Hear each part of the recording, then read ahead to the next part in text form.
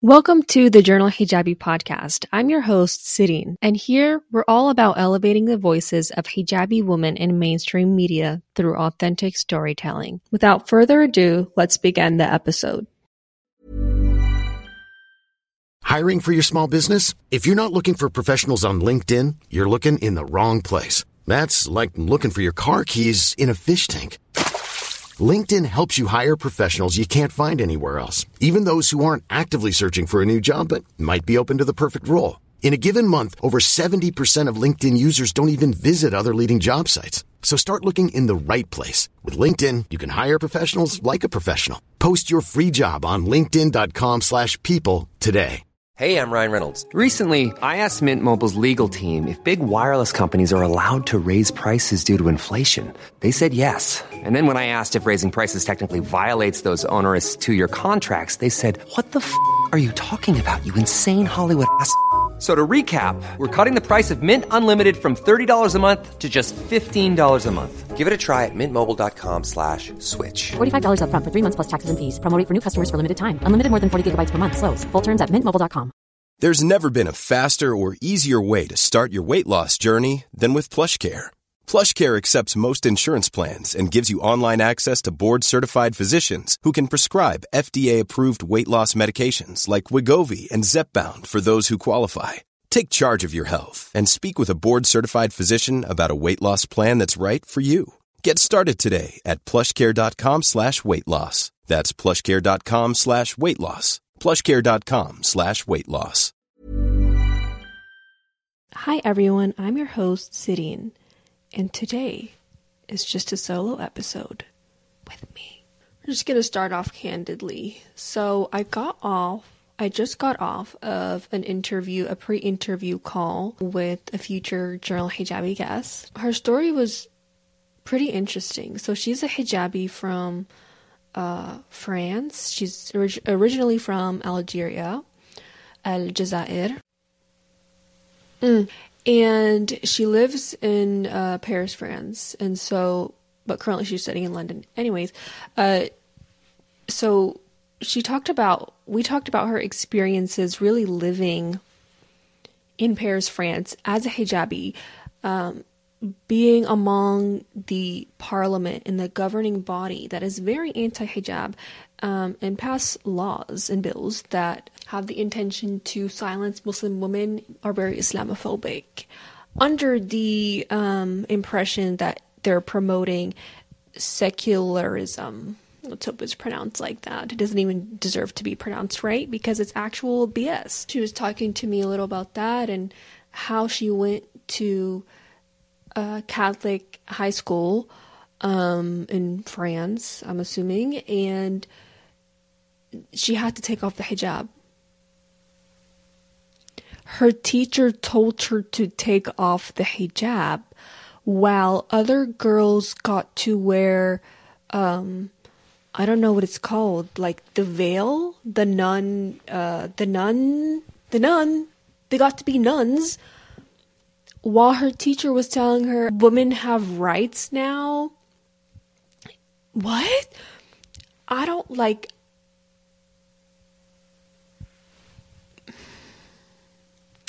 So I was telling her, like, well, do Muslim women not have rights? Do Muslim women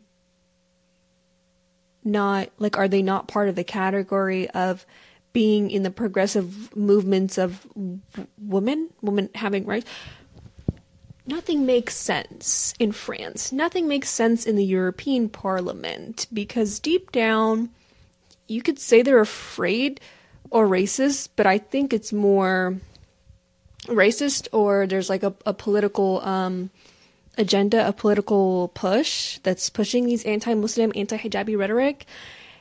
I was just like devastated when she was telling me that. And so you could tune into the episode whenever it's out. I don't know if this is going to be posted before or after the episode, but go listen to the episode and we're going to talk about it more in detail. But I decided to make this solo episode podcast, the first solo episode podcast this season, to just sit with that feeling. Sit with the feeling that I had, that we had, the feeling that humans have and experience and feel collectively, and that is human validation. So it's not only just that, but it's also recognizing the layers of, okay, there's like all human beings, seek validation. It's just like in our DNA. We were created imperfectly, blah, blah, blah. Then it's like tying into the layers, the onion layers of Muslim, of Muslim woman validation. Muslim woman validation, in a sense, that was created out of the invalidation of us in society, and developed and created in a post 9/11 era, where it's like we were broadcasted as scapegoats and treated horribly for the past decade and injusticely. And it's like these conversations are surrounding like taking the microphone back and analyzing life as a Muslim woman in a hijabi pre and now post 9/11 and how we fit into the media gaps. And so this is that dialogue. This is a dialogue of hijabi validation, of hijabi Muslim validation. And this conversation was brought up also in a previous podcast interview that I did with Natasha. And Natasha, if you didn't see her episode yet, so she makes like sweet hijabi blanket talk that she does on her Instagram, and they went viral, like millions of views collectively. And so one of those videos were a PSA to Muslim women, a public service announcement to Muslim women who don't say salam back when you're like walking in the street. A woman says like smiles, hi, salam, hey, hello, marhaba, but there's like no reaction back. And she said that a lot of people, or I guess like Muslim women, like really related to that because it's something that we've experienced at least one time. I've experienced it.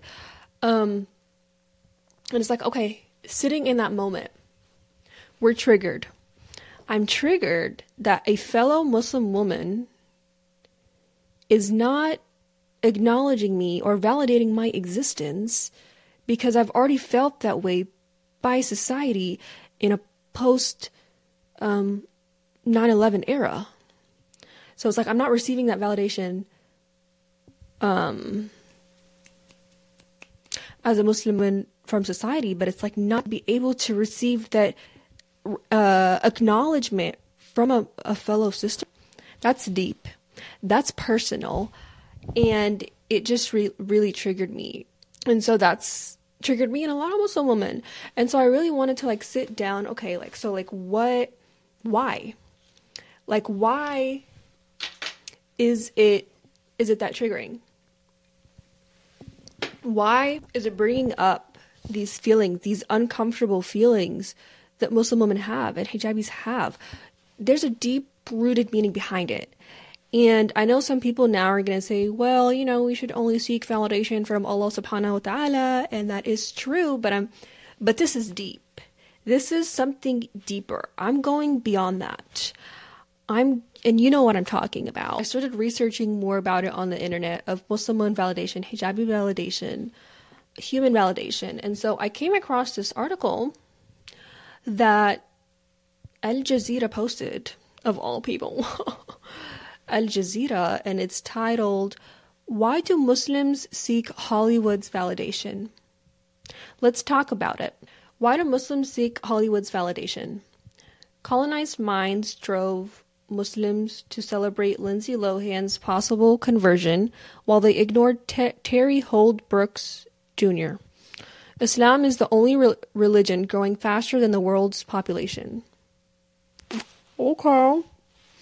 Terry Holt-Brooks was a U.S. Army employee. The issue is not that of religion.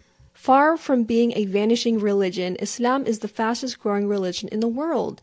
Lindsay Lohan's interest in Islam, however, has an obligatory media staple for months. The actress of the Mean Girls' Freaky Friday And a host of not-so-family-friendly movies is hailed by Arab and Muslim media and numerous social media users as if some kind of cultural and religion savior. Lohan's interest in possible conversion to Islam has branched into all sorts of areas of discussion. Like Holdbrooks, she is also branded as if a race traitor, and has been, according to her own depiction, racially profiled during a recent trip to the United States. Conflating between race and religion is quite common in Western, especially American, society. Christianity itself was born in the Middle East region, but it seems that cultural appropriation has, at least in the minds of some, foolishly designated certain religions to be Western and other religions to be ethnic, colored, and foreign. So tying in kind of that perspective of religion, right? Because there's the hijab, it's part of Islam, Muslim women wear it. So it's like sort of that feeling of religion designated certain religions to be ethnic or colored or foreign, in the same sense that that Catholic teacher designated that student Noor and told her to take off the hijab, while the rest of the girls in the school got to wear their nuns. You see where I'm getting at? The sense of false pride generated by the probable conversion of a Hollywood actress is perhaps an escape from the grand shame of a bloodbath being perpetrated by Muslims against their own brethren. That was deep. I don't know what that said, but that was deep. But it is more complex than this. The issue is far more telling than that of Lohan's faith, and is a repeat of previous collective jubilation wrought by the marriage of Arab-British lawyer Amal Al-Amoudin to one Hollywood celebrity, George Clooney. Well, I guess we're talking about George Clooney now. Okay. Although Amal Clooney refused to investigate Israeli war crimes in Gaza, presumably to avoid creating an uncomfortable situation for her husband, considering his strong Hollywood ties, Arabs continue to celebrate her as if her marriage to the famous actor is a badge of honor and a validation for a whole culture. Sadly, the opposite is true. Such hype over inane occurrences is an indication of greater ailment, the continuing Western cultural hegemony over Muslim nations. Neither is it an issue of celebrities Muslims per se, for there are many famous black entertainers who are Muslims, some even devout Muslims. They rarely register on Arab and Muslim media radars as earth-shattering events. This is how the idea of American exceptionalism has been nurtured throughout the years. Not only is it flatly false, says Chomsky, but it is not uniquely American either, for every empire in the past has always cloaked its bloody actions under the guise of moral exceptionalism. The relationship between cultural domination and military control is itself rooted in a long tragic history. The late Professor Edward Said's critic of the Arab mind by cultural anthropologist Raphael Patai proved more relevant long after Said's book Orientalism was published. So kind of wrapping up this article, and it's like I'm trying to tie these two really deep. It's tough as a Muslim woman and a hijabi to discuss topics like these. It's so heavy and it weighs so much on my shoulders because it's not, you feel like you have to take it on all alone, and this is just like a one person thing, and it feels like me against Hollywood and me against huge corporations that historically don't represent or advocate for Muslim women in media, and I've struggled with that so much. But lately I've been accepting that it's okay. This was put upon me for a reason. It's something that I'm passionate about, and it's something that really needs to continue to be discussed. And we're doing that here today. And I hope that we can all learn something from this and continue to advocate for ourselves as hijabis and Muslim women in the media space, no matter how hard it can seem or feel or look like.